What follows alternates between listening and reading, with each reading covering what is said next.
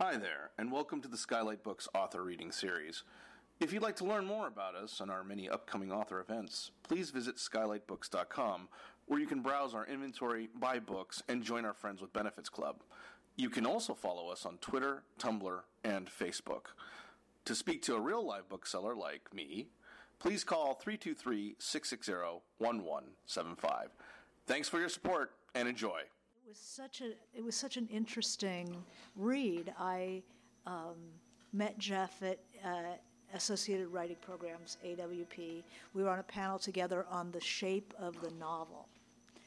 And I remember other people were on that panel too and just talked about their own books.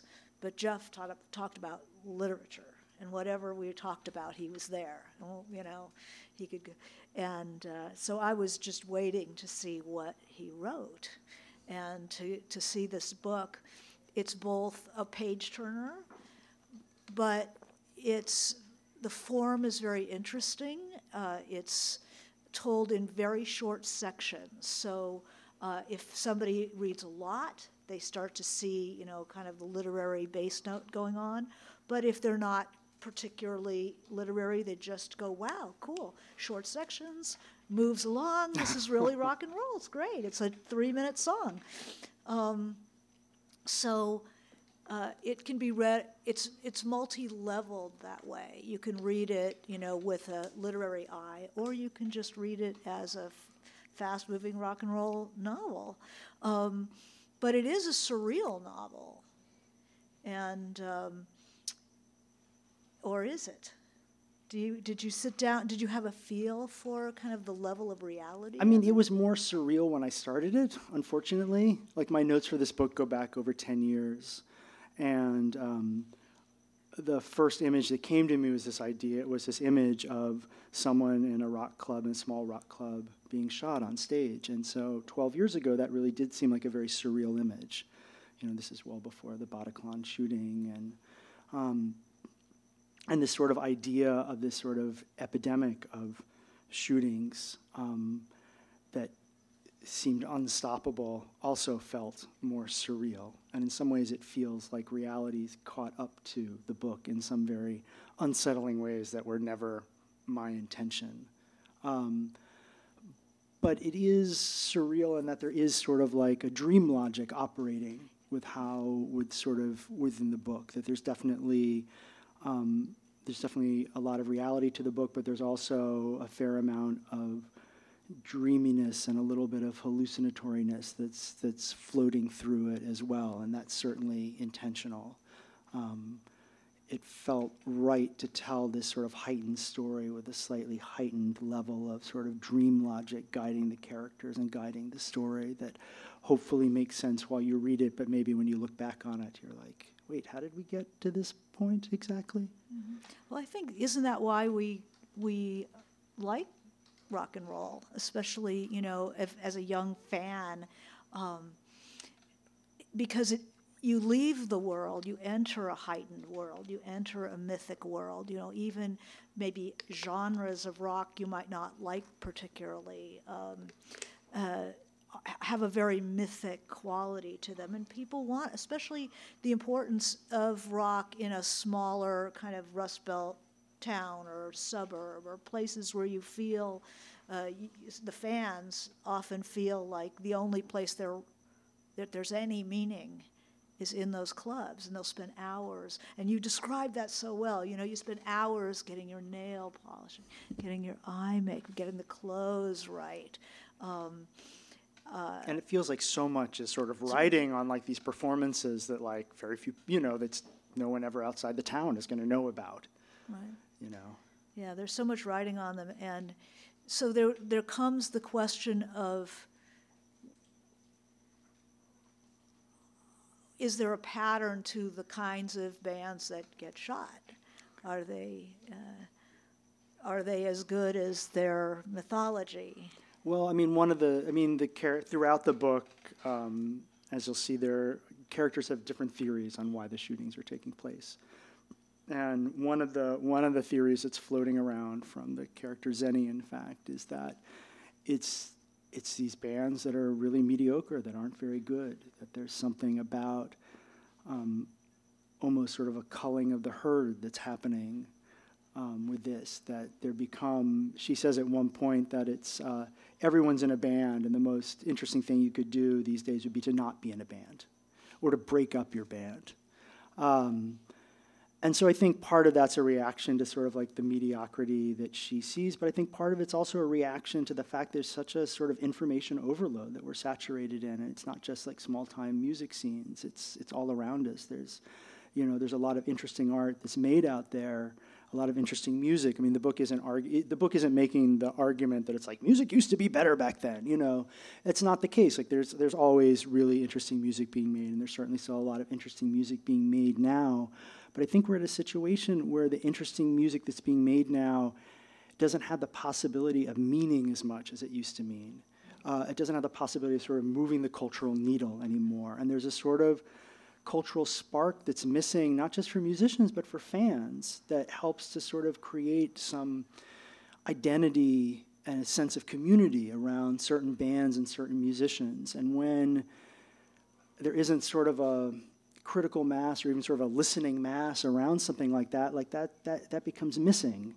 And so another theory that's floating through the book is the Killers are in some weird way trying to get back to some sort of year zero in some sort of really horrific way, in some less than a punk rock way, more of a Khmer Rouge way.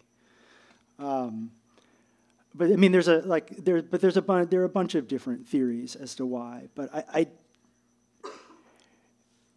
I do think that one of the things that's definitely is sort of inescapable is how do you make art that means something in a culture where it's really hard to tell the signal from the noise, and how do you give stakes to your art when it feels like no one's listening and no one's paying attention? Like, how do you create those stakes for yourself when you're a musician and it's hard to get people to get together to rehearse more than once a week because there's no chance you're going to make any money at it? Yeah, it's like the relationship between art and commerce comes up in the novel. Yeah, I mean, in rock and roll, weirdly, like a lot of great art in rock and roll has come out of money. It's come out of the fact that there's money involved. I mean, John Lennon and Paul McCartney getting together to say, like, we're going to write a swimming pool today. We're going to write a car. We're going to, that in some ways, like having like the carrot of money dangled in front of people has been really beneficial for art. And the fact that even, really strange avant-garde groups could like tour Europe and make money, allowed them to stay together and make their wonderful, strange, defiantly sort of uncommercial music because there was still some money in it. Yeah, it's a paradox. Yeah, it is. It is like that's like the weird paradox of like popular music, I think, is that sometimes when there was money involved, it was actually beneficial. Yeah, let's see. I mean, don't we always turn to art for that kind of heightened quality, that mythic quality, that our lives are just, I don't want to say they're, I mean, you experiencing as an increasing lack of meaning, that maybe it's, the fragmentation of groups. I mean, it's the essence of rock and roll that it's a group, right? It's the band. We are a small group of people who have a vision, and we have often have a style, and we have, we create our world, and the fans join that, and it adds a whole dimension to life. And without, I can't think of another form that has such a I was thinking of Mary Gaitskill's novel Veronica, which she won the National Book Award several years ago for this book. And music has a lot to do with it because it's thinking about the 60s and saying that we saw the music we saw the surface of the music, and then there was a door that you could walk in and be part of that heightened, more glamorous, more exciting world. And I see the fans, you can do that in rock and roll. There's very few other art forms that are that you do it with groups of people like that. Yeah, I mean, it's about, I mean, I think so much of like the appeal of rock is this idea of self-transformation. And that even liking different types of music can be like a different way of transforming yourself, of like identifying yourself as liking this sort of thing. I mean, I read there's a really interesting music memoir that came out a couple of years ago by Vivian Albertine. Any of you all know that book? She was the guitar player for the Slits, and she was sort of around sort of at ground zero of punk in the UK in the 70s, and has all these sort of amazing stories to tell about just about what was happening then. Like she was in Sid Vicious's first band, and she was dating Mick Jones from The Clash, and she learned how to play guitar from Keith Levine from PIL and all these other things. But what's interesting is she says she was like 14 and 15, and she's like, I was interested in where the action was. Like that's what I was interested in. And she said where the action was back then was music, and that's why I got involved. And she said if I was 14 or 15 now, I wouldn't be involved in music. What would she be doing? She said she wasn't sure. She said she thought, her answers she gave were very unsatisfying, I thought. She was like, medicine was one. At 14? Yeah, I don't know. I was like, what? That's not true. And another one was science, which I don't know, sounds good, but I don't know. It didn't, neither of her answers like made any sense to me. But I understood like the impulse that she was talking about. And she has a daughter who's like 16, and she's sort of interested in music, but it's neither sort of the life raft it was for her, and it's also not the sort of tool of transformation and this sort of sense of like it's the action to get in on.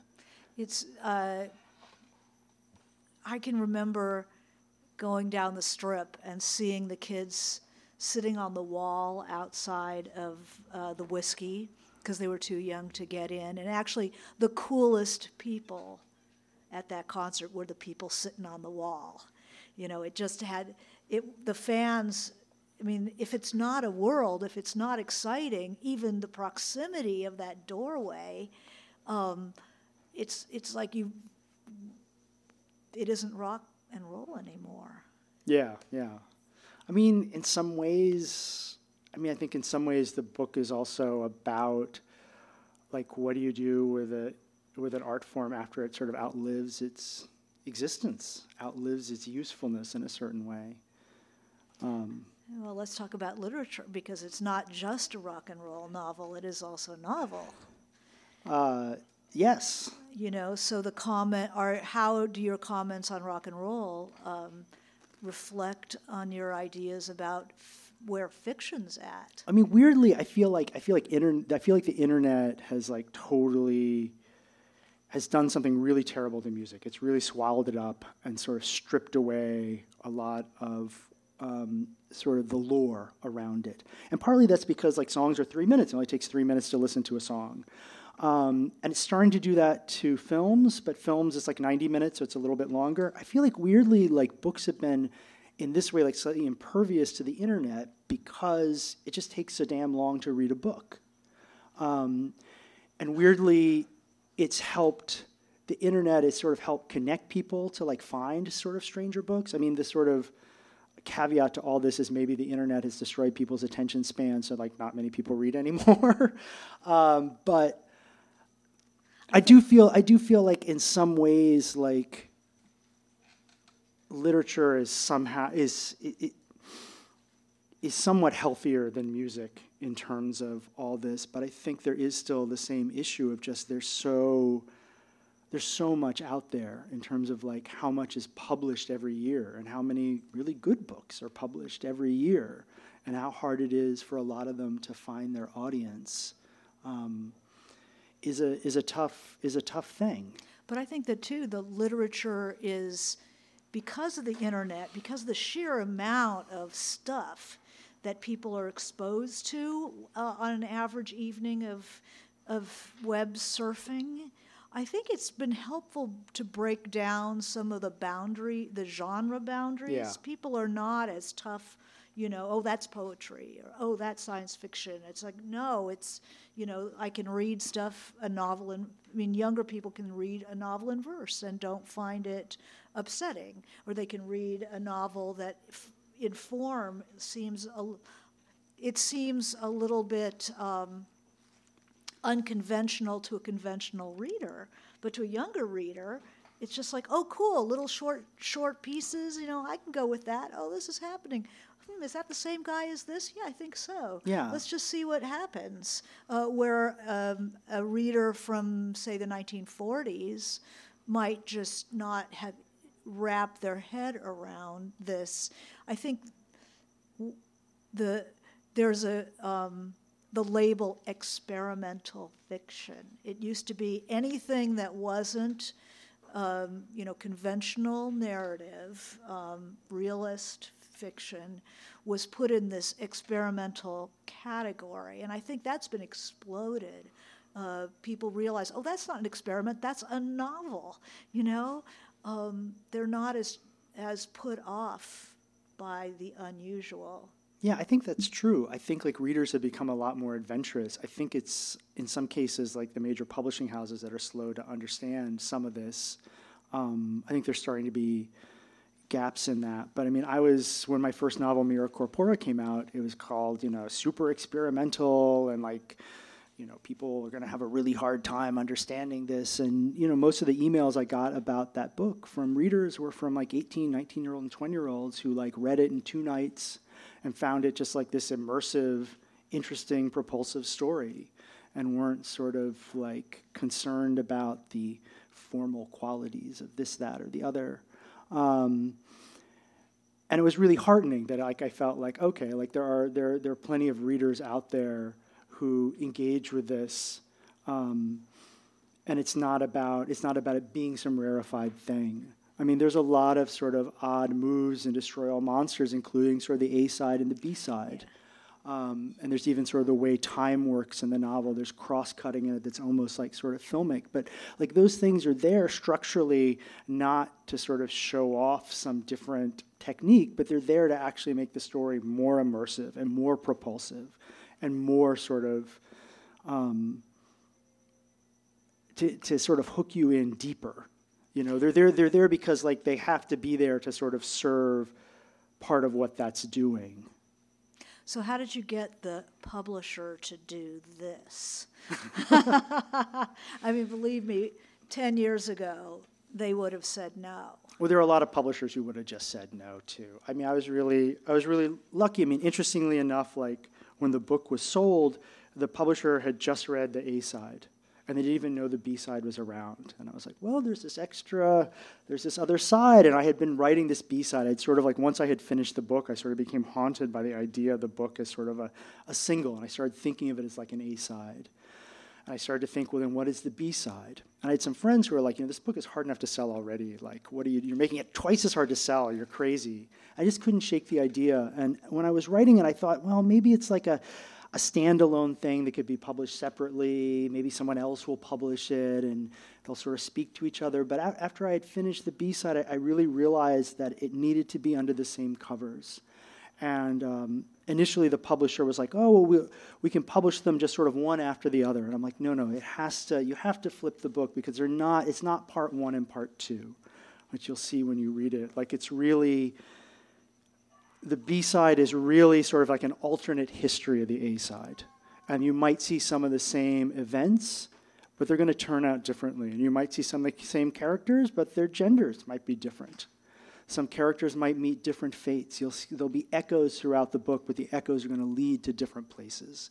And so I really wanted that sort of mental shift that you have to do when you turn the book over. And so I was really lucky that the publisher got this and understood it. It took them a little while to wrap their head around it because they bought one book and they got something much stranger. I think much better too. It is. It's really interesting because it's a really exciting story. Just a plain old murder mystery, if you want to go that way. It's a really exciting story with some really haunting elements to it. It has kind of a little bit of a horror side to it. shall I say. And then you flip it, it's like... Good Halloween reading. It's not an opposite story. It's like a counter-narrative. So it's not like, actually the way I see it is blah, blah, blah, blah, but everything is told in a somewhat different way. Yeah, no, I mean, even like the point of view is like Yeah. is tweaked and slightly different. Yeah. And you're partly getting information. There are partly some scenes that are mentioned in the A side but aren't dramatized, that are dramatized in here. But there are also like some really major scenes that aren't in the A side that are shown in the B side and in very different ways, and the characters interacting in very different ways. Yeah, didn't you say somewhere that the B side is the band's secret, is going to be on the B side? Yeah, that the characters talk about like what do you prefer, A sides or B sides? And one of the characters says, one of the musicians says, I'm always trying to write A sides, but I actually prefer B sides. And the other character says something like that. I like B sides too, because where the bands tend to hide their secrets, their obsessions. Although there might be more secrets hidden on the A side of this particular book, actually. Oh, that's interesting. Yeah. And then, let's see. I actually prepared one or two questions.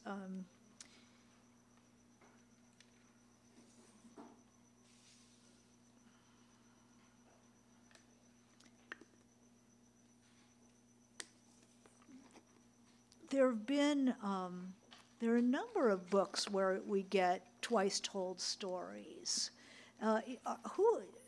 Were they affecting you, or did the idea of having that second, the B side, just come out of a need to address some of these hidden or unopened boxes of story? I mean, it partly came out of that. I mean, I don't know that I wasn't sort of working off of models for this, but I'm always thinking about this great trilogy of novels by Agota Christoph, this Hungarian writer. It's called The Book of Lies. And it's 3 novels, The Notebook, The Proof, and the third book in the volume is called The Third Lie. It's the best title ever for like a third volume in your trilogy. And it's an amazing set of books because each novel rewrites and recontextualizes the previous book. And so each one forces you to sort of rethink what you thought you knew about that. And that book has really haunted me and continues to really haunt me. I highly recommend it. Grove puts out a compendium of all 3 books. They're really short. I mean, it's like 600 pages for all 3 books, 500 pages. Anyway, and so I was really interested in that. I was really interested in the idea of a side that addresses, the B side addresses the A side, but it also erases and rewrites and recontextualizes the A side. That really forces you to think of the A side in a completely different way, and the characters and the connections and even a lot of the images that you've seen in the A side are completely sort of wrenched into a different shape. And so her book was like was really powerful for me, and it still is. I still think about that book a lot and how she did it. Probably also somewhere in the back of my mind, there's the Dennis Cooper's last novel, The Marbled Swarm. Sort of each chapter, I almost think of it as like each chapter if each chapter is like a hand of solitaire, it's like each chapter then reshuffles the deck and deals itself a new set of cards. And it's the same characters and situations and all that, but somehow it's a different configuration. In each chapter, you're sort of like, whoa, where exactly am I? And I love that sort of sense of disorientation. I'm not doing something quite that radical as he was chapter by chapter, but it's something I always Did you really read loved. I the Divine by Rabbi Alameddin? Oh, no, that's on my Where list he to read. But I haven't- retells the first chapter of a novel over and over, trying to start it right. And it's just in different styles. He begins this book again and again. It is a brilliant. Oh, wow. It is a brilliant book. That sounds very sort of when Calvino-ish, too. Yeah, when we're in Jeff Jackson territory, then we start looking at some interesting novels, the way they're put together. Yeah. Let's see. We talked about over an early dinner. We talked about what have you stolen from other books. because writers, of course, try not to steal. It's up to us to create things freshly for the reader and be very honest about it being fresh always. But we always steal from the people we love because we can't resist. It's so wonderful. And so we talked about that. So tell us about your one borrowing. Well, maybe more than one, but I was really interested. There's this Nabokov. I always mispronounce. Nabokov. Okay, Nabokov. Yeah. Anyway, novella called Transparent Things that I was really interested in. It's not like one of his greatest work, but it's a really fascinating one. And it's narrated from beyond the grave. And there are definitely some elements in Destroy All Monsters that's in conversation with that book. Some sections that it's hard to tell, that don't maybe seem like they're being narrated, but there's a narrated embedded in there. And there's sort of the last line of Transparent Things when the character that's being described, this character Hugh Person is his name. He dies in this fire, and as he's dying, there's described sort of the mental maneuver that happens between sort of life and death. And the narrator welcomes him to the other side by talking about this mental maneuver that makes. He says, "Easy, does it, son?" And so you might hear some echoes of that somewhere in the book. Look for that. Well, let's see. I left my marked up copy at dinner, but hopefully it's not walked away. Yeah, no, it'll still be there. I'm picturing it, yellow on a yellow table.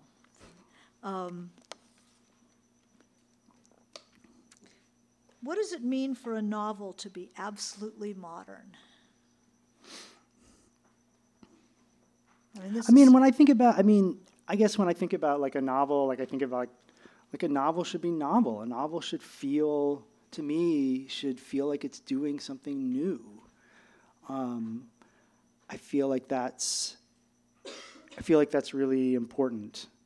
That if you're going to take your time, like not to be watching serialized TV, which is really good, like you should be like reading something that's going to give you something that only fiction can give you. And that comes in terms of the form as well as the voice or any number of other functions. But there's so many things competing for our attention these days that I really feel like fiction has to do something really special. And the book should feel like something it feels fresh. It feels like something you haven't read before, maybe even if it is. I think that's sort of the trick of rock and roll too, is like it's not that it's necessarily new, but it sounds like it's new. And I think a novel should feel novel. It should. It's, and we're always in conversation with what we're reading, rather than trying to replicate it. People are writing, sequels to books or prequels to books that were written 100 years ago, 200 years ago, and suddenly we have it from a different character's point of view, or we're retelling it with the concerns of the present. So in a way, this issue of authenticity, which comes up in your book a lot, it's if you're having, are you trying to imitate, say, Moby Dick or whatever book you're in conversation with? Are you trying to imitate that, or are you in conversation with it? Because I had a long talk with somebody who was arguing that, that's it's imitation. We don't need it, Yeah. Whereas art it's a freeway that's already in motion. You get on the freeway, and you join the conversation. There's a book of sculptures that came out very recently by this guy Jack Whitten, this painter, and this is his body of work. He apparently been doing his entire life and hadn't shown until just recently. He just passed away. It's like 40 years life work, and I've been it's a fascinating book. I've been reading a lot of interviews with him recently. I've sort of become a little obsessed with Jack Whitten. And he talks about, it was when he was a young painter, it was really important for him. I forget, I think it was de Kooning told him, when you get in the studio, all the history of art is behind you. You know, that you're not alone in the studio, that there's all this you can be drawing from. And I feel like that's true when you're writing, and sometimes that feels like a crushing weight, and other times it feels like like wind in your sails. But you are, I mean, hopefully the work you're doing is sort of part of that stream, part of that conversation. I mean, one of the things we were talking about at AWP that I thought was really great, and one of the things you were pointing out, is just all the sort of different types of structures a novel can have. And then I think that one of the sort of failures of imagination of sort of contemporary American realist fiction is that there's so many forms that are unused. There's so many forms from around the world that are really exciting that still feel very fresh, that haven't sort of been engaged with. And it's a shame that doesn't, happen more often. That isn't seen as sort of like, instead of a strange thing to be avoided, but like an opportunity to lean into. Are you thinking of something in particular? In terms of like problematic books, or no, of forms that have languished, that we could, why aren't we trying to do that? I mean, not to put you on the spot or anything. Well, I mean, one of the things you were talking about was Under the Volcano, and sort of the idea of, just different ways to like arrange the novel. And one of them is sort of like an obsessive sort of patterning, that something doesn't have to be plot driven. There's an obsessive patterning of images and phrases that keep sort of like that. This is constellation of patterns is what holds the novel together. Mm-hmm. There's this great Julio Cortázar book, 62, A Model Kit, that is, it's narrated by multiple people at the same time. And it moves through time and space in this really crazy way. It takes a little while to like figure out, like, get into like the mindset of the novel, but once you do, it's incredible. And it's this idea of multiple narrators like really works in a really interesting way, and sort of the way he collapses time and space while still telling this story that takes place over like a month is just fascinating. So I mean, it's either like, something like Life, a User's Manual, the Perec, it can be sort of like, you can sort of find a new way to do like the Arabian Nights, style of storytelling, but like arrange it in a way that feels very modern. This is a crazy novel where the whole novel is this guy describing the contents of the rooms of a Parisian apartment house. It's done like in the Knight's Gambit, so it's up 1 over 2 or down 1 over 2, and you get everything about those people, about the politics. Everybody still remembers who was a collaborator in World War II and what their apartment looks like, and the poor people live up near the ceiling, and the wealthy people live on the first floor, the one right up from the street, the premier etage, and I remember it was 500 pages. I started reading it, like, what? Why am I reading this again? But it's full of games. Like he has to have these 20 things in the room. He can't use this. He can't use this. This is the guy who wrote a whole novel without using the letter E, and managed to do it. So the games of those, writers. Yeah. Like, why not? Yeah, I mean, there's some wild stories in that book. I mean, there is some, like, a friend of mine says that, like, Antiques Roadshow is like Perec porn because it's the description of all the. But I mean, they're like, that book is full of like things that are somewhat more sort of intellectual, but also like some really wild, like swashbuckling, funny tales in there too. Yeah. I mean, there's just a lot of different sort of containers for the novel that just aren't typically used, that I think like readers would be like fascinated to come in contact with. Right. So should we open this? Yeah. up? Do people have questions? Yeah. Don't be shy. Yeah. It's interesting that you're talking a lot about rock and roll and everything. So I've gotten to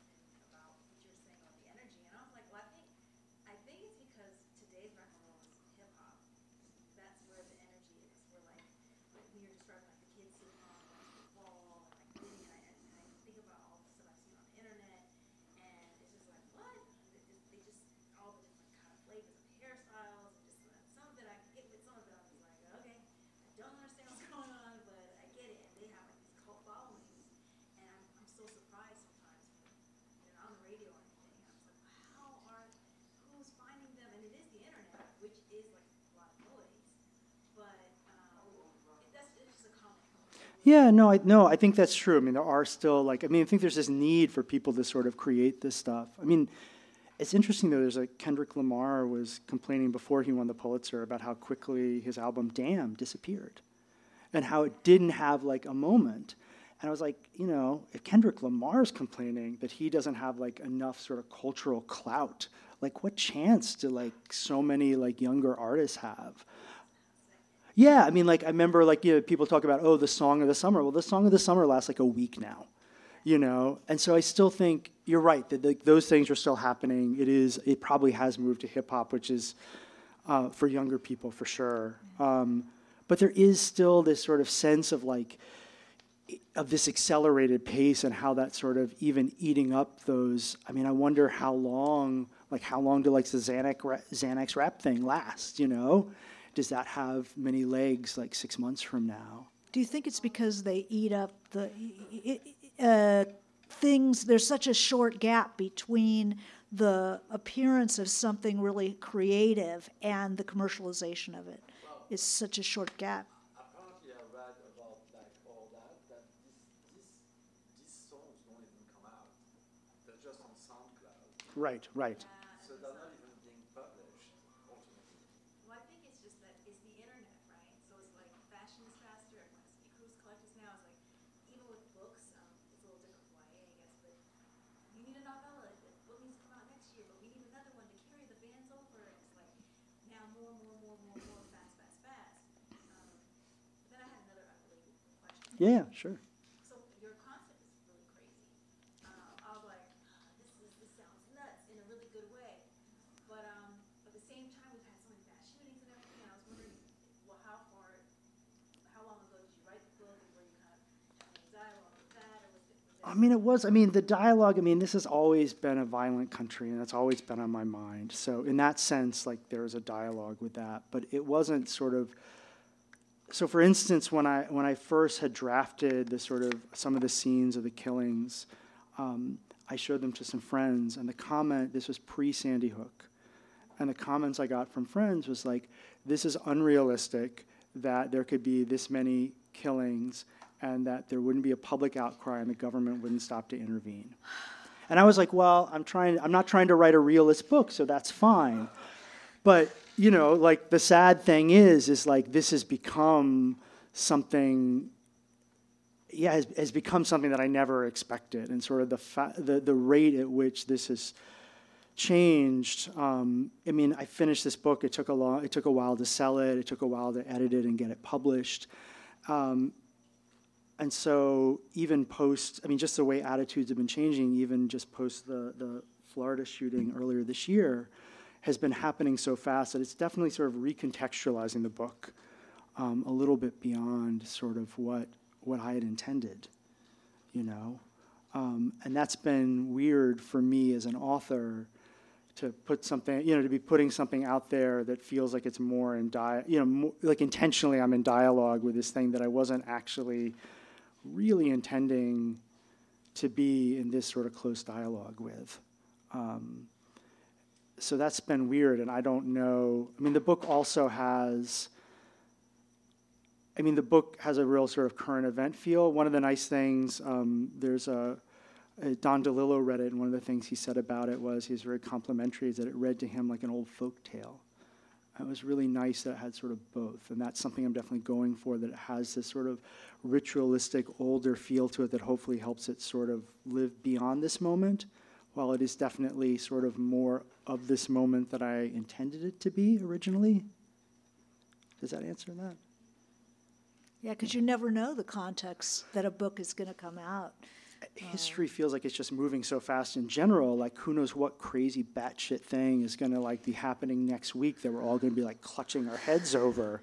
That may really radically rewrite the context that some book is read in and perceived as, or some book that may seem to be really of interest on sort of the cutting edge and is bought, and when it's published a year later, everyone's moved on to something else. So it's, in that sense, literature is a very poor way to sort of keep up with the zeitgeist. But the zeitgeist is moving you. You don't even know that I mean, you certainly pick up on there's always been a kind of a violent substrate in rock and roll. You know, everybody who's been to a concert and there's an energy in the air, and it's just like you make sure, like, where are the exits? I mean, seriously, you do. Or you might, you know, give up your seat and move a little further back, you know? That there has been, you know, a feel of violence, depending on the band, of course. And it goes back. I mean, the book is one of the A side. There are dedications for each side. And the A side is dedicated to the singer Johnny Ace, who is a sort of really early rock and roll sort of crooner from like the 50s. And he, after one concert on Christmas Eve night, he was challenged to a game of Russian roulette and played it and lost. And the song he had recorded 2 nights before, the song called Pledging My Love, went to #1 immediately. And he was sort of the first rock and roll casualty and the first sort of like, you know, it was his youth and his death was written into the lore of his music. And in fact, that song, Pledging My Love, which plays a really important part in the book, is considered to be a haunted and a cursed song. It was the very last song that Elvis Presley recorded, and there's several other people who covered it who, like, bad things have happened to them. Wow. The Scottish song. Yeah, it is. It is. Pledging My Love is like the, you know. Wow. But it's interesting that like this idea of danger in rock and roll goes back to like the days of Johnny Ace, and that's why I wanted side A of the book to be dedicated to him, because he's sort of the one that sort of in some ways sets this in motion. Yeah, don't. Well, you know, playing Russian roulette, not really the smartest. But it's that whole feeling of heightened reality. Yeah, absolutely. So I read that it's hard for musicians today, whether it's internet or Amazon or whatever, to have a clean path to commercial success. Because you can't just like sign with a record company anymore and sell as many records. But you know, I go to the club scene a lot, and like, at least in LA, and I'm assuming other major cities too, the DJs are playing wonderful new stuff that and the bands do tour, and so the energy does still feel like it's there to me at least, and I sort of challenge your idea that the energy is no longer in new music, because at least for me it is, and I think it's not. I think it's not about. It may not be on the radio, but you know. Yeah. I mean, I guess the argument I'd be making is that it's really more about how it's able to sort of affect the culture more than the energy of the music itself. Like, there's still lots of good music being made. I think it's like the impact it's able to have. Yeah, well, mine's less the mainstream culture than probably various subcultures. So Yeah. I would say that within the subcultures it can feel like the impact, but maybe not in the broader culture. It's not Lady Gaga talking about, of course. So, you know. Right. And even she's had to reinvent herself as a movie star. But yeah, no, I mean, I know what you're saying. I mean, I live in Charlotte, North Carolina now, and there's like a pretty interesting sort of underground scene. But it's hard though when those bands like they're around for a couple of years and break up, because it's just not. I don't know. There's no money in touring anymore. It's sort of like you see people at least at the level. Maybe it's probably different in LA. It sort of becomes a hobby, and there's something. It's really only sort of the people who are real lifers who are sort of like really sticking to it. And I see so many people sort of pass through the scene that are really interesting, doing interesting work, and just sort of like pass out of it again. Well, I think that, rock and roll is such a dream. And once you stop dreaming that intense, it's hard to keep up that intensity of a dream if there's nowhere to go. If we're just showing up in Charlie's living room, then we do a gig at the Bigfoot Tavern, and then we're back in Charlie's living room. Yeah, right. And you're getting to be, you're 25, you're 35. Where's that intensity going to come from that used to sustain people? Yeah. So, like, there's the cultural zeitgeist, and artists should be picking up on this, and artists should be dreaming that dream.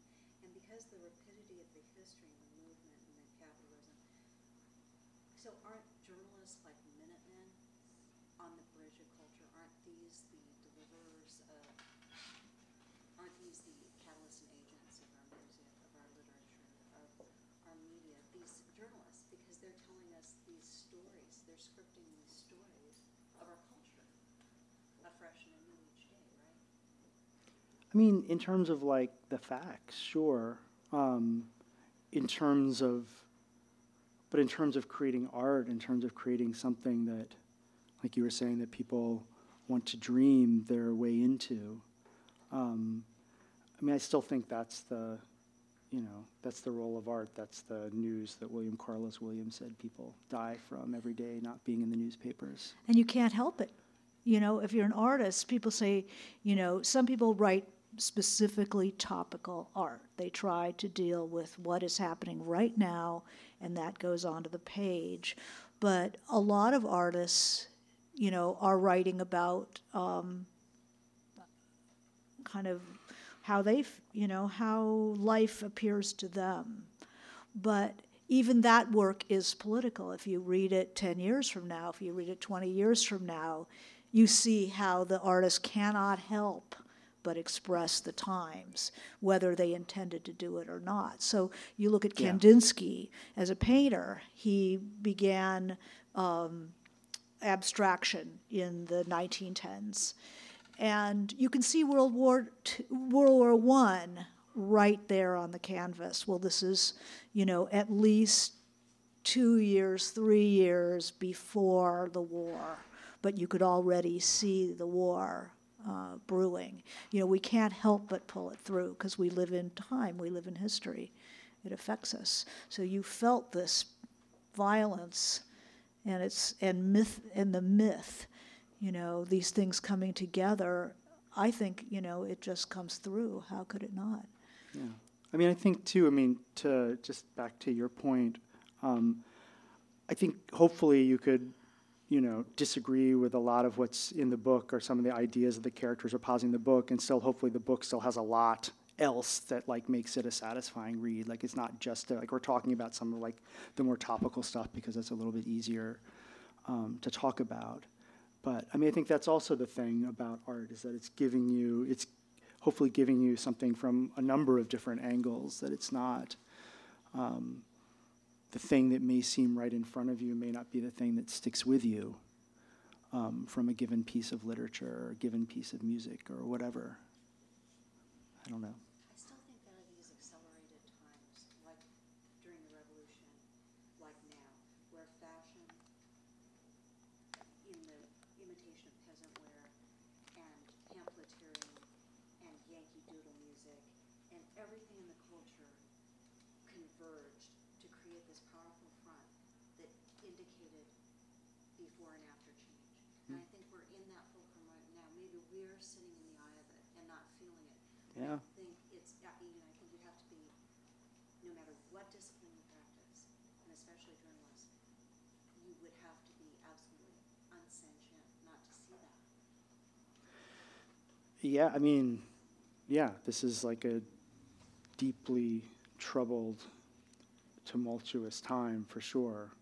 We're seeing changes happening in the culture that, we've never seen before. And I think your style really reflects it. The style of this book, the short scenes, there's a real pace to it, that I think reflects, it has the feel of the present. Yeah, I'm interested in things being fragmented, how to take fragments but still make them propulsive. How to take fragments and show that they're incomplete but still make them sort of sing and still make you feel like you're getting something from that fragmentation. I think the fragmentation in the book is partly sort of the fragmentation of the culture, but it's also the fragmentation of the violence that happens. So the book, most of it takes place in this small town of Arcadia after this sort of epidemic of violence. And it's these characters dealing with sort of the aftermath of this violence. And I think there's something about encountering this sort of violence that makes their lives feel shattered, that makes, one of the characters even says at one point that it's hard for him to think past the next couple of moments. And there's something about the book has trouble thinking past the next couple of moments. And I feel in some ways we're all sort of living that now with like, what the fuck is going to be on the news like tomorrow that we're going to have to like process, and how are we going to even, how do we think past that? Like we're sort of in this sort of stunted attention span because there's only so much we can take in. And I think the book style is in some ways reflecting that. So I see that we're wrapping it up, and I'll answer other questions too. Yeah. Like private, But we're come up and gonna- ask. Let's thank them very much for thank you guys for coming. Thank you so much.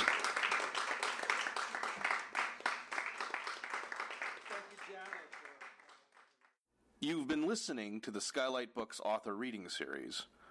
Don't forget, you can listen to this and all of our other great podcasts at skylightbooks.com. Thanks again for stopping by, and we hope to see you soon.